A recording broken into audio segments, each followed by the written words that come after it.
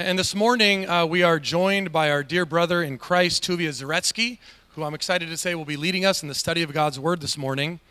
Tuvia has been connected to our church for close to 30 years, I believe, and he's one of the missionaries that we support as a church. A lot of you probably know him, but I know there's a lot of new people here, and so you might not know him. And if you don't, before I have him come up, I just want to say there are three things that are most important about Tuvia that you should know. The first is that he is Jewish. The second is that he loves Jesus. And the third is that he serves the Lord with the organization Jews for Jesus, where he is the director of Jewish-Gentile couples ministry. Tuvia has earned his doctoral degree in intercultural studies from Western Seminary. As I said, we've been partnering with him for many years now, and with his wife Ellen in their ministry. His relationship with us dates back to probably the early 90s. And so would you please join me in giving him a warm welcome as he takes us into God's Word this morning.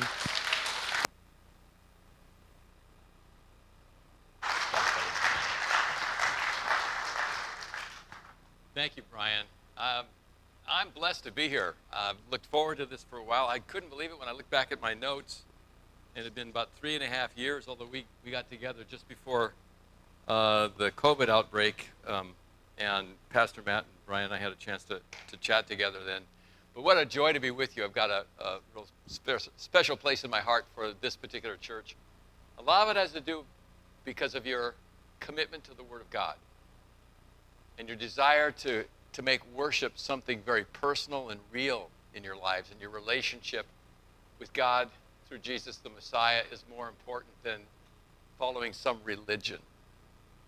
And I also know that you've been encouraged often to share your faith outside in the community. So I'm really blessed to be with you, and I'm looking forward to encouraging our hearts and hopefully to let the Holy Spirit inspire you in your life, in your faith, in your hope, and most of all, in the desire to tell others. I want to introduce a couple of very dear people in my life. First of all, I want you to meet my wife, Ellen. Can you stand up and wait? My partner in ministry. And two of our younger missionary staff with Jews for Jesus, Lucy and Jesse Eshelman. Can you guys stand up and just wait for a sec?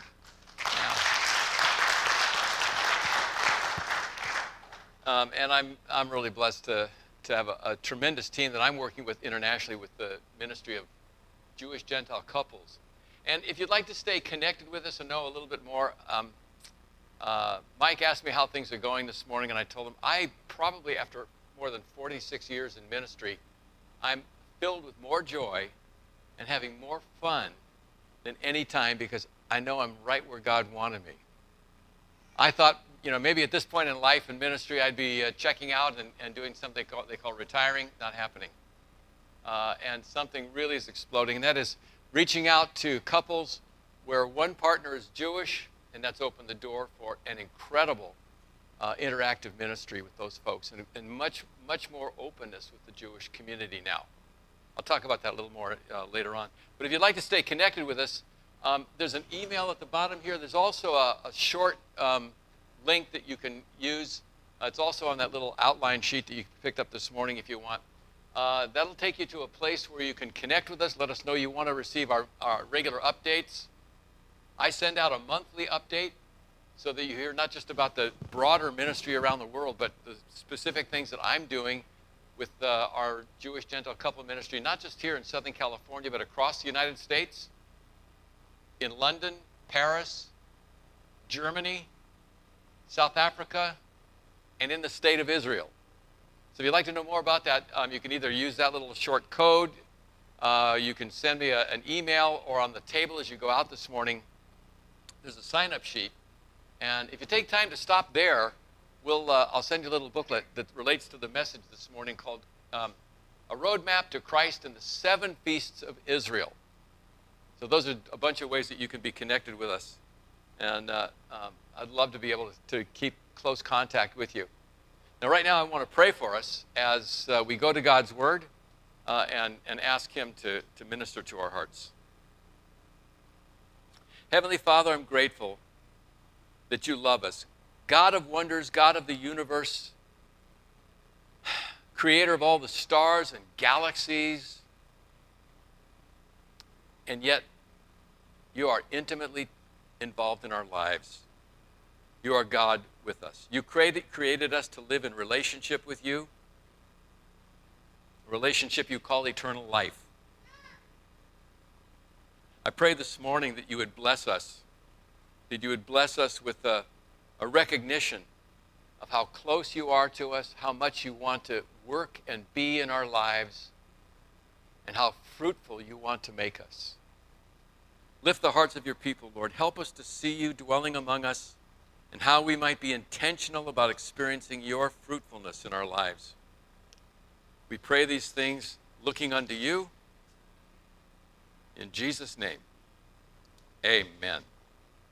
Amen. I don't have to tell you, we all have experienced this last 18 months or more, some of the most difficult times that many of us can imagine in our lives, not only from the personal challenges that we've been facing, but also this national challenge and with the global pandemic. Ellen and I have been talking about how deeply that affects us, where God has created us as relational beings. We have been isolated, where he's created us to be connected with other people and touching other lives. We've been isolated.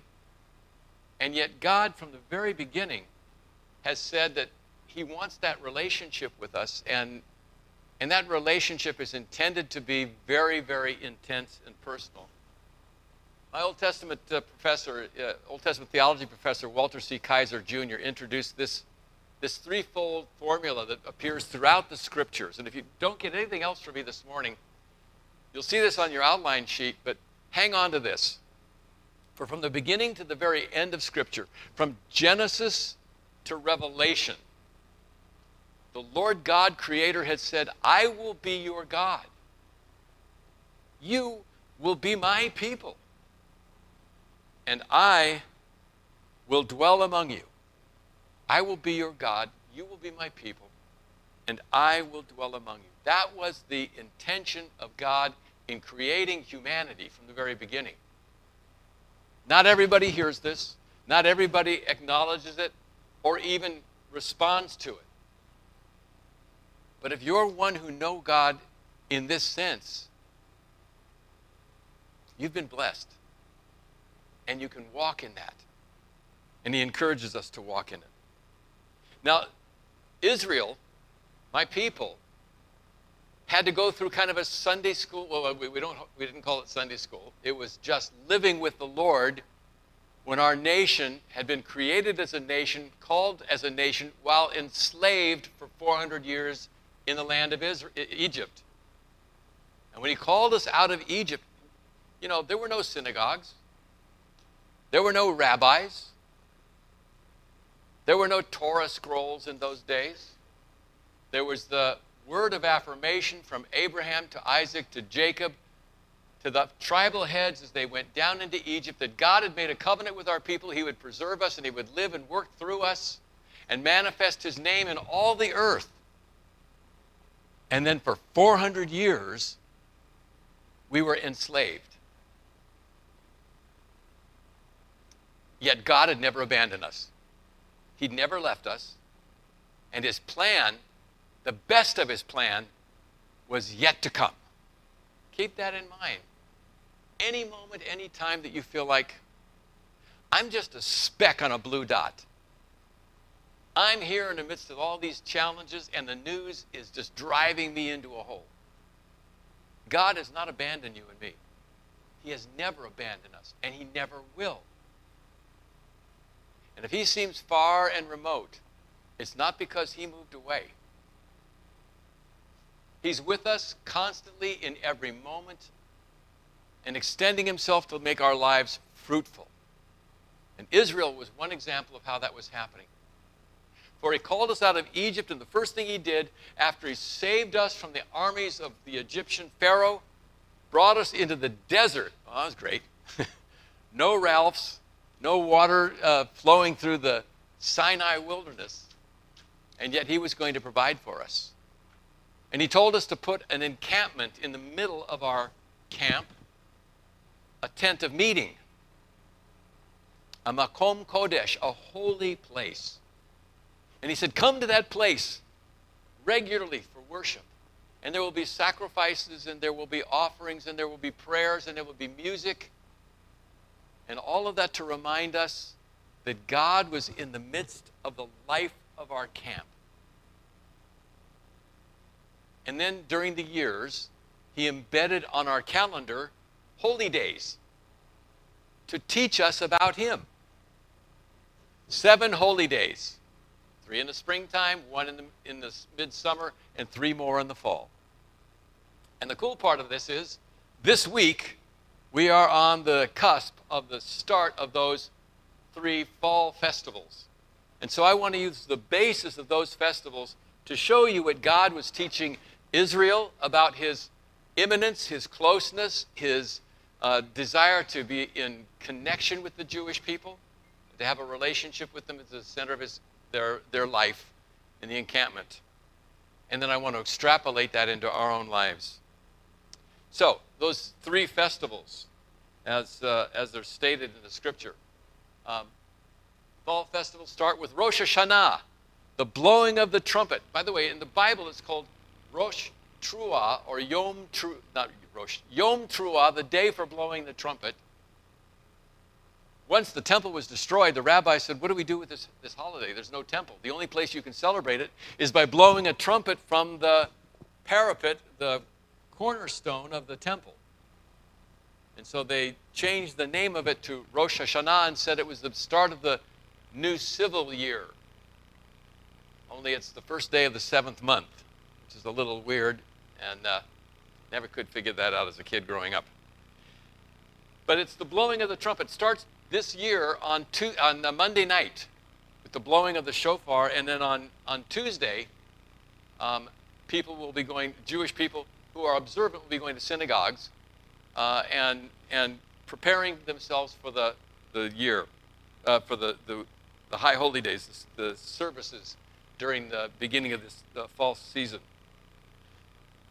Initially, it was given to call the people to come to Jerusalem to be with God at his holy temple.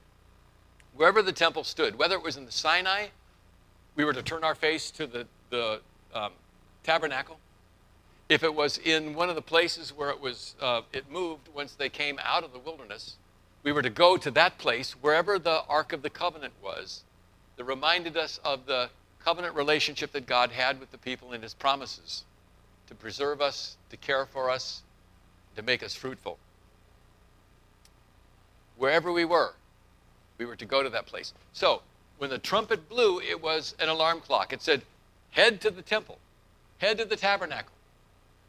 We had 2 weeks to get there. 15 days later is when we had to be at the temple. And so if you started your plans to go up to the temple, you gathered your crops, gathered some of your animals for sacrifices, fruits and vegetation. On the way, what if you realize you're going to God's house and there's something in your heart and your life that you know is broken and is a bit of guilt and shame? How am I going to face God with this in my heart? God, on behalf of his people, took it upon himself to demonstrate his forgiveness with a day called Yom Kippur, the Day of Atonement. And once a year, on the altar in the holy place, God said there would be a sacrifice that he would honor for every sin, all of our brokenness, all of our rebellion and disbelief, everything that we have said, done, or thought would be cleansed. That was the down payment on what would be a final and perfect Yom Kippur, which was at the cross of Calvary, when Jesus, the perfect Lamb of God, took away the sin of the world. Back that day and forward for all humanity. I have Jewish people a lot of times say to me, so you're telling me that if you're saying to me that if I'm not believing in Jesus, I'm going to hell. And my answer, theologically, is no. You're going to go to hell. I don't really say it this way, but if you believe in hell and you think it's possible to go there, the only reason people go to hell is because of their sin. That's what condemned us in separation from God. Now, the way to have a relationship with God is to acknowledge that we're broken, we're sinful, and we need someone somehow to cleanse that because we can't do it for ourselves. And that's about a relationship. Very often, if you have somebody say to you, so you think I'm going to go to hell? First question, don't answer the question. Answer it with a... Jews answer questions with questions, right? Answer with a question. Do you really believe in a place called hell? About 99.9% of the time, the people who ask me that usually respond, no. So why talk about something that's irrelevant? Let's talk about real stuff. So God in his grace and mercy gave a day of atonement as a down payment, as a picture of what he intended to fulfill our redemption, reconciliation, our renewal, the restoration of our relationship. God seems to like our E words, doesn't he? Renewal, restoration. And then after that 10th day, when all is forgiven, we have 5 more days to get up to Jerusalem. And when we get to Jerusalem, it's the day of Tabernacles, the day of Sukkot, the celebration for a week long where our people have these wonderful, glorious traditions of community and food and joy and fellowship. It's a wonderful celebration. I'll describe it here in just a little bit for us. But so from beginning to the end of Scripture, God has said his intention was to have a relationship with us and to call us into that living relationship and to teach us how to do that. And that's what he was teaching Israel, and that's why he gave these holy days for our people. So from the very beginning of time, we see God dwelling with his people. And we find that in the Garden of Eden. The Lord God took the man and put him in the Garden of Eden to cultivate it and tend it. And he commanded the man, saying, from any tree of the garden you may freely eat. And so they lived in God's garden. He dwelt with them. He loved them as a father. He spoke to them in absolute transparent candor. And they were without guile. They were in God's presence and felt at complete ease and welcome. And they heard him in the garden, and they enjoyed being with him as he walked through it. But in Genesis 3, it records the fall and the rupture in the relationship. And you know why that happened? It was the natural outcome from the fact that in his loving kindness, God gave human creatures, you and me, free will. That free will opened the door for us to respond to his loving kindness and love him in response. After all, that's exactly what he wanted. The very first commandment that he spoke was love the Lord your God. Love the Lord your God with all your heart, your soul, your strength, your mind. Love the Lord. It was possible because we had a free will that was given to us. And yet that same free will opened the door to the possibility that we could be disobedient. We could choose not to trust him. And that in itself would rupture the relationship. God in his grace put Adam and Eve out of the Garden of Eden. Because if he hadn't, there was the possibility that they would eat of the tree of eternal life and be permanentized in that broken, ruptured relationship. And so they were banished from the Garden of Eden by God's grace. But God in that moment promised in Genesis 3:15 that he would send the seed of a woman who would restore the relationship with him. And that was the promise of the atoning sacrifice of Jesus, the Messiah, who would be the Redeemer, the seed of the woman who would eventually come. So if God says there's going to come a woman who's going to be the mother of that seed of the Redeemer, he's going to need a woman and a family and a tribe and a nation and a people, and he calls Abraham. Abraham has Isaac, Isaac has Jacob, Jacob has 12 sons. They go down into Egypt. As I said, for 400 years they dwelt there. The nation explodes, becomes nearly 2 million people. And as they come out of Egypt and they're in the Sinai wilderness, God once again says to them, moreover, I will make my dwelling among you, and my soul will not reject you. I will also walk among you and be your God, and you shall be my people. I am the Lord. I am Yahweh your God. And in Exodus 25:8, he said, have them construct a sanctuary for me so that I may dwell among them. And in Exodus 29, he says again, and I will dwell among the sons of Israel and be their God, and they shall know that I am the Lord their God who brought them out of the land of Egypt so that I might dwell among them. I am Yahweh their God. It's always about a relationship with one who knows us, whose name we know. We can call upon him as our Heavenly Father, the one who loves us. A three-part formula from the beginning to the end. I will be your God. You will be my people. And I will dwell in the midst of you. We have a tendency to forget things. And so God embedded these festivals for our people so that we might remember him. And I mentioned the Feast of Sukkot, the Feast of Tabernacles, which is coming up in just about 15 days now. And for that festival, God called the people to gather, bring their, well, let me read the scripture to you, just a small part of it from the book of Leviticus, Leviticus 23. You can read the whole passage from 34 to 42, but just this little bit. He said, speak to the sons of Israel, saying, on the 15th day of the 7th month, so that's about 16 days from now, is the Feast of Booths, the Feast of Tabernacles, for 7 days to the Lord. On the first day, it's a holy convocation to the Lord again. You shall not do any laborious work. It's a Shabbat, a day to rest, trusting in God. For 7 days you shall present an offering by fire to the Lord. These are thanksgiving offerings to say to God, hallelujah, and thank you for your goodness, to remember all the things that he has done. And it's very, very easy to get caught up today in all the tough stuff that we hear about and read about.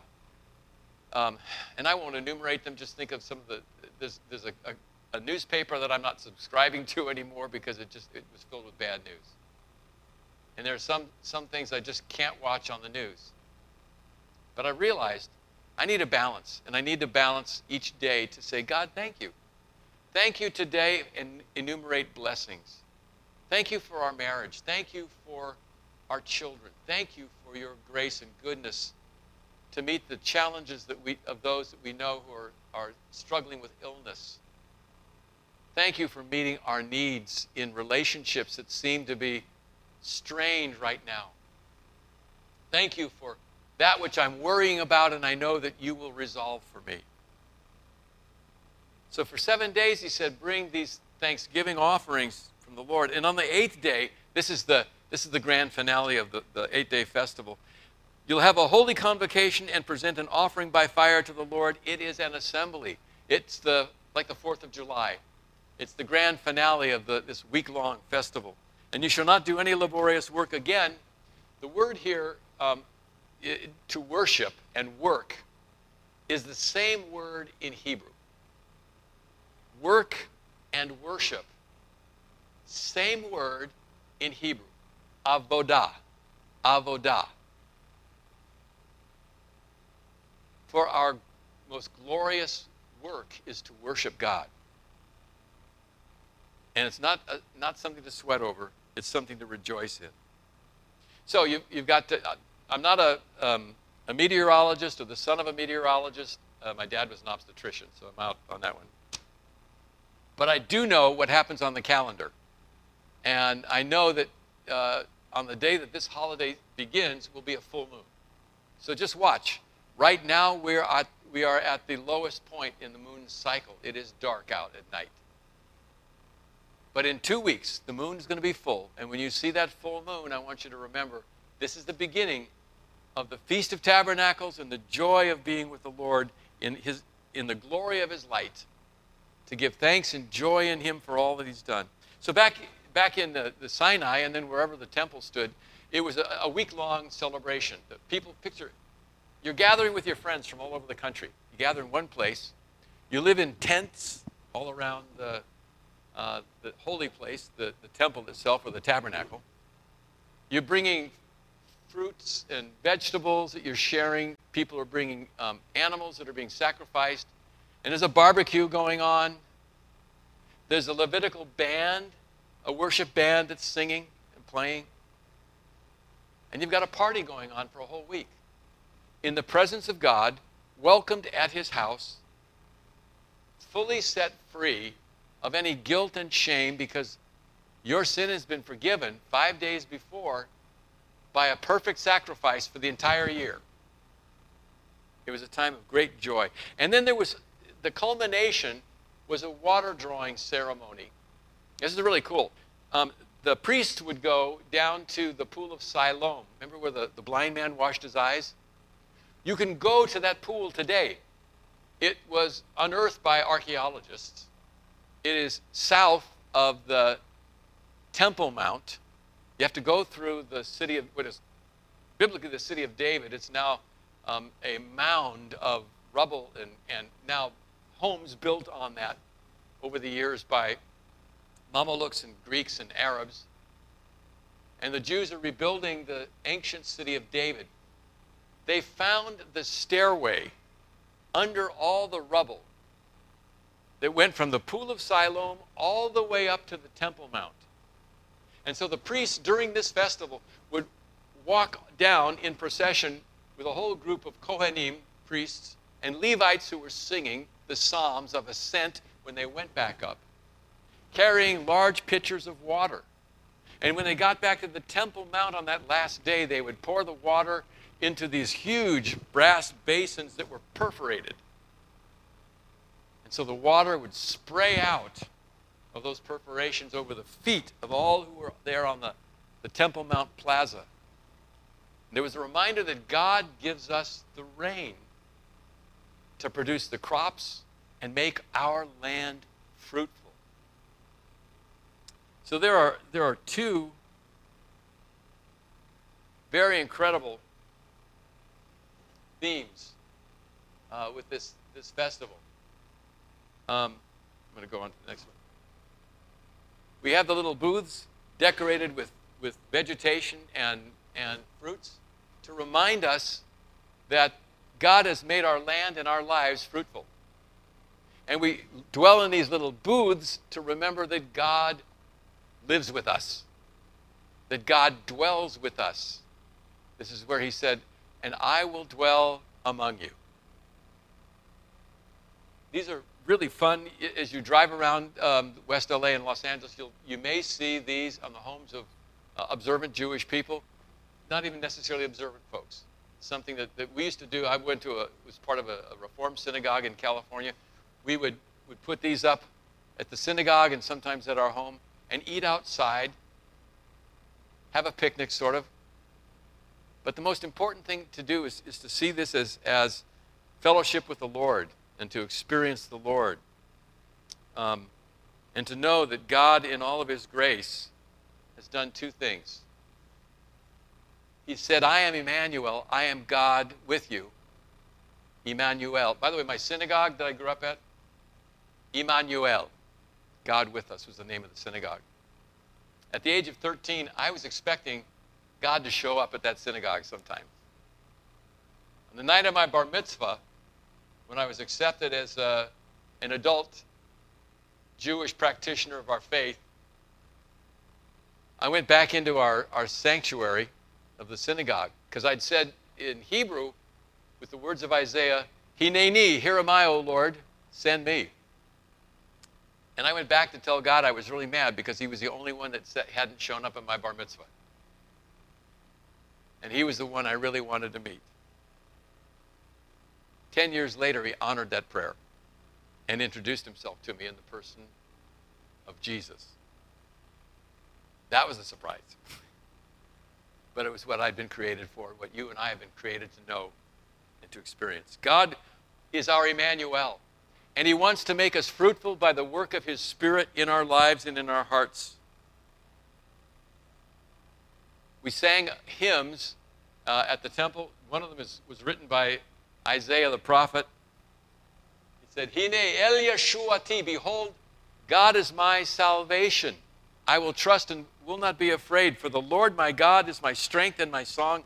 He also has become my Savior, my salvation. Twice in that scripture is a very important word. My father, once, when he found out that I believed in Jesus, was really angry. He said, how can you believe in that name after all that's been done in the name of Jesus, and it doesn't even appear in our Bible? And then I did a Bible study in Hebrew, and I found out that the name, or the word Yeshua, appears more than 139 times in the scriptures. See, in Jewish understanding, there's no recognition of Jesus as the Savior. His name literally was in Hebrew Yeshua. But the rabbis didn't want to call him Savior, which is what Yeshua means. And so they corrupted the name and made an acrostic out of it and a curse. And so people in Israel only know him as Yeshu. Yeshu. It's a terrible curse. The real name is Yeshua. And the word salvation, Yeshua, the H on the end of it, means salvation. Yeshua is Savior. Hine el Yeshuati, behold, God is my Yeshua. He is my salvation. I will trust and will not be afraid. For the Lord my God, that's Yahweh my God, has become my strength and my song, and has become my salvation, my Savior, Yeshua T in Hebrew. Again, twice in that same thing, same verse. Later on, we sing, thinking of that water drawing ceremony, the words of Isaiah again, the very next verse. Therefore you shall joyously draw water from the springs of Yeshua. The Me'ayan Yeshua, the wellspring of salvation of the Savior. And so we have these beautiful illustrative traditions embedded in the life, the biblical history of Israel, as a way to remember that God is our God, Yahweh is our God. He calls us to be his people. He wants us to respond to him and to know him and to walk with him. And he will dwell among us. Unfortunately, or sadly, our people kept these festivals only so long, and then the nation was carried away into captivity in 586. The temple was destroyed. The Shekinah glory departed, was seen to depart from that holy temple. And for the rest of history, that holy temple has not seen the glory of God except once. Now, our people kept the festival. We kept the festival in the days of Solomon, when the temple still stood. We kept the festival after the temple was restored by Herod, but without the glory of God in it. Not until the person of Jesus came into the city of Jerusalem did the glory of God once more come to that city. And I want to focus on what he did when he celebrated the Feast of Tabernacles. For Jesus in John chapter 7 comes to the city of Jerusalem. We're told in John 7 verse 2 that the Feast of the Jews, the Feast of Booths, the Feast of Tabernacles was near. Remember, it's what's happening when it's near. The trumpet is blown. Yom Teruah, people hear the trumpet, they start to go up to Jerusalem to be with God. 10 days later, the Day of Atonement happens, and people are welcome at the temple. And then we go to the temple area, and we're there for 8 days. So in verse 14, but when it was now the middle of the feast, that 8-day festival, Jesus went up to the temple and he began to teach. Now,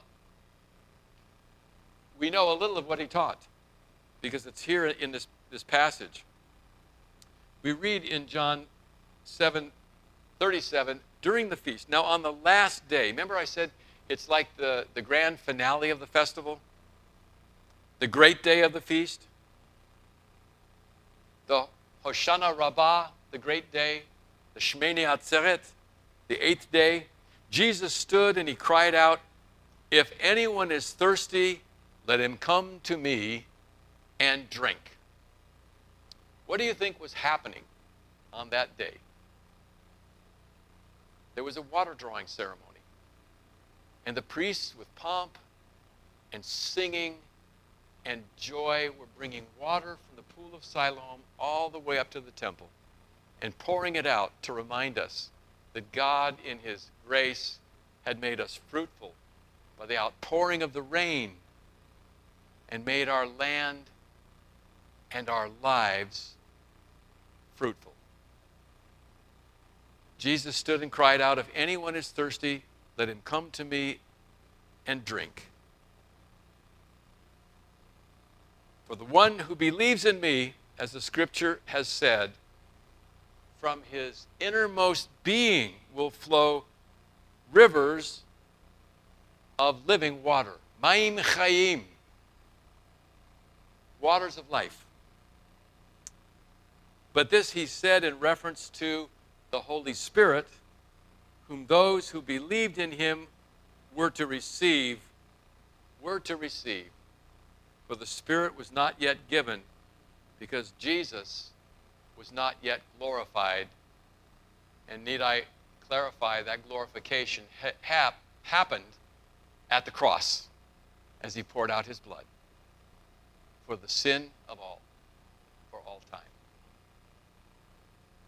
That's why he had to ask his disciples, "Stay in the city of Jerusalem until the Spirit of God comes upon you." And that happened on the Feast of Shavuot, the Feast of Pentecost, one of those 7 festivals of Israel. It's an incredible picture that is fulfilled if we understand the background of what's happening. The important thing is to ask, how is it that all of this touches us? How is it that all of this makes any difference to you and me? This is a wonderful part of Israelite history, but let me just remind us what has taken place. God has changed lives. He is imminent. He is close to us, and he wants to come and touch our lives and to strengthen us in the face of challenges and in our isolation, to remind us that we are not alone. As a very young believer, I left the United States. I came to faith here in Southern California, and I thought I was the only Jew in the world in modern times to believe in Jesus. The only ones that I ever knew about were the ones I read about in the Bible, Acts of the Apostles and in the Gospels. I moved to Israel, and while I was living there, I could not have been more isolated. I knew that my family was going to reject me, which they eventually did, when they found out that I was a believer in Jesus. There in Israel in those days, it was not very popular to be a Jew and say, "I believe that Jesus is the Messiah." That's changing. It's changing dramatically. But I visited a mission home, and there was a wall plaque that took the words from the Hebrew Scriptures and those that were amplified in the book of Hebrews. "I will never leave you nor forsake you. I will never leave you nor forsake you." God has not abandoned us. He's not abandoned us in these days, and there are some people who think, we must be on the ramp to the end of the age. I don't know. People ask me, are we in the end times? I thought that when I came to faith, and this whole group of Jews were coming to believe in Jesus. And that's several decades ago now. I was sitting in a Jerry's Deli up in the valley. I'm not sure, there's still Jerry's Delis up there? I'm hearing them. I'm sitting in Jerry's Deli with a guy who was an Orthodox Jew. His name was Howard Barr. Howard had come to a church not far from here where I'd spoken, and had angrily, he did a bunch of stuff. He said a lot of stuff during the service, and then afterwards tried to run me down with his car. About 8 years after that, he sent me an email, and he said he wanted to come and apologize. He had been working for those 8 years in a pharmaceutical distributor among 2 women who were Christians, who had with all grace related to him and put up with all of his nasty comments about their faith and about their Lord.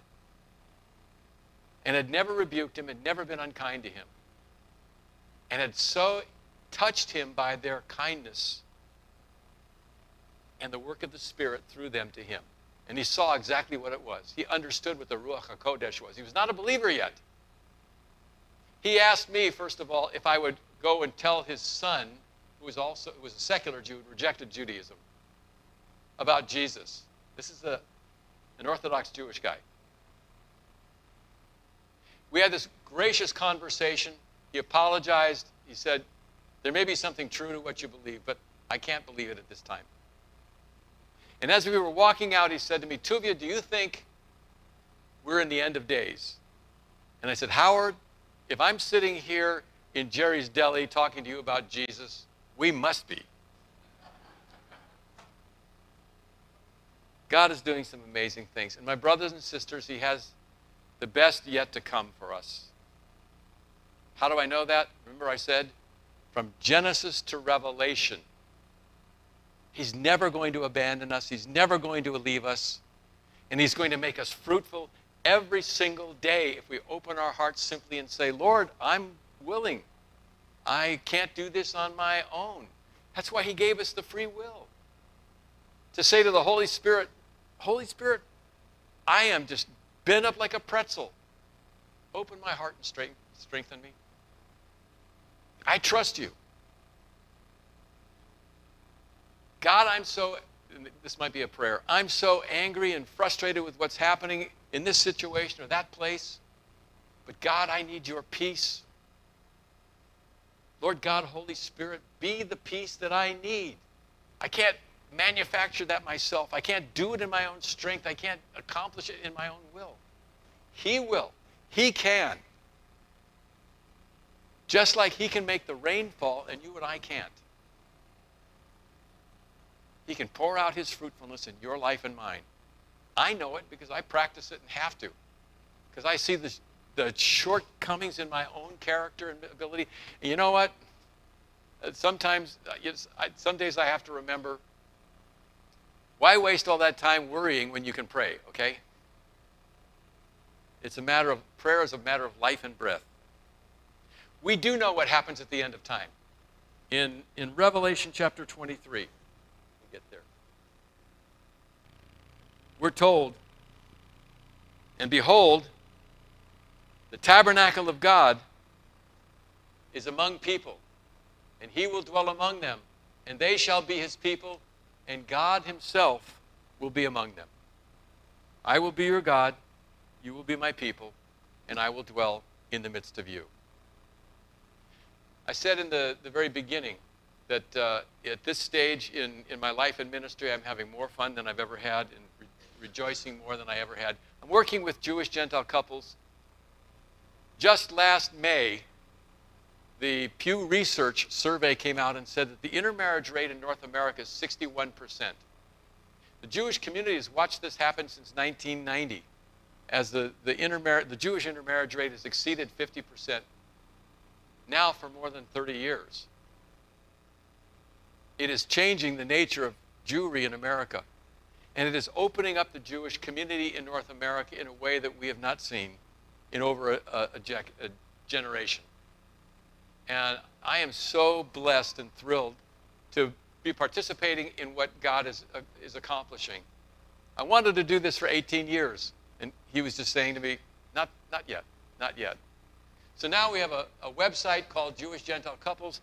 The couple at the very top there is our poster kids. That's Sahar and Maria Sadlovsky. She's from Sweden. He's from Israel. I figure you could probably tell that already, right? And they are our poster kids. On the bottom, that's Dvorah and Teddy Lema. They're both Ethiopians. Teddy was raised in an Ethiopian Orthodox family, and Dvorah was raised in an Orthodox Jewish family that emigrated to Israel. She went through the military, and when she finished her army service, traveled on a lark to Toronto, where she met Teddy, who'd recently become a believer in Jesus. And he he shared his faith with her. She went back to Israel and found out that God was moving through her entire family as they were all coming to faith in Jesus. Haredi, religious Jewish people. They're now together and married in Canada with kids, both of them as followers of Jesus, a Jew and a Gentile, originally from Ethiopia. They're one of the 15 podcasts on JewishGentileCouples.com. Again, if you'd like to know more about what we're doing, what God is doing in this ministry, there's that short code. You can sign up at the back table, or you can send me an email and I'll send those monthly updates to you. I'm going to bring us to prayer and then the Lord's table here in a moment. God said to us in the Old Testament and the New Testament these words, "For we are the temple of the living God." That's you and me, who are believers. And if you're not part of that community yet, let me just encourage you. You can enter into that relationship and that community this morning. Just take time to stop and talk to the people who brought you, friends who are around you. Brian, me, any of the folks that you see here who love Jesus. And then here, the Apostle Paul just repeats the words that he grew up with 2,000 years ago as he heard them from the Scriptures and embedded in our New Testament. For God has said, "I will dwell among them and will walk among them, and I will be their God, and they shall be my people." Let's pray. Lord God, thank you that you have shown your goodness, your grace, and your mercy. Father, I praise you that you are with us and you've had a perfect way. Lord God, we acknowledge our sin through repentance, our brokenness, and our need for you. We cannot be and do what it is that you would have of us in our own strength. For only through you and your Spirit can we accomplish your will. Lord God, we ask for your forgiveness. We ask for your fruitfulness. We ask that you walk with us in light and fill us with love for you in response to what you've done for us in the person of Jesus. And Lord, we yield ourselves asking, give our hearts the voice to say yes. For those who need it, to say yes to your salvation. To those who need you, yes, make us your person through the power of your Spirit. For in all of this, we give you praise and thanks. In Jesus' name, amen. Now, in response to what our Lord has done for us, you take those communion cups, and this is a moment when we get to say with all of our brothers and sisters, we are one in the body through the body that was given for us in the person of Jesus the Messiah, who gave his body for us at the cross of Calvary, that we might participate through belief and faith in what he has done at the cross of Calvary to cover and take away all of our brokenness and sin and that which has been a barrier between us and him. This morning we do this together to say, Lord, thank you for what you have done for me and what you have done for us. And here's where our isolation breaks down. Here's where we come together with not only our brothers and sisters sitting next to us, but every believer across the globe who this morning reaches out in prayer and love for the Lord Jesus. Whether they are here in North America, across Europe, the Middle East, including our brothers and sisters in Afghanistan,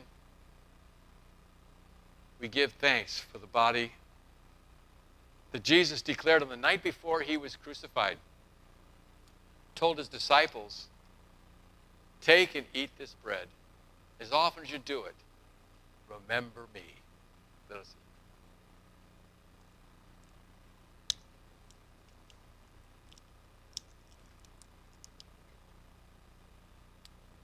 It was a Passover supper. The people were remembering that they had been set free from Egypt. And in that freedom, they'd entered into a new relationship with the living God. And during Passover, Jesus takes what is known as the cup of redemption, the cup that remembered our release from slavery in the land of Egypt. And he looked at the disciples around that table and he said, you know this cup of redemption? This cup is the Brit HaChadashah, the new covenant, now in my blood. As often as you drink this, remember me and what has been done for us at the cross of Calvary. Let's drink together. Lord, thank you for your grace, for bringing us together in your body. In all these things, we give you thanks. In Jesus' name, amen.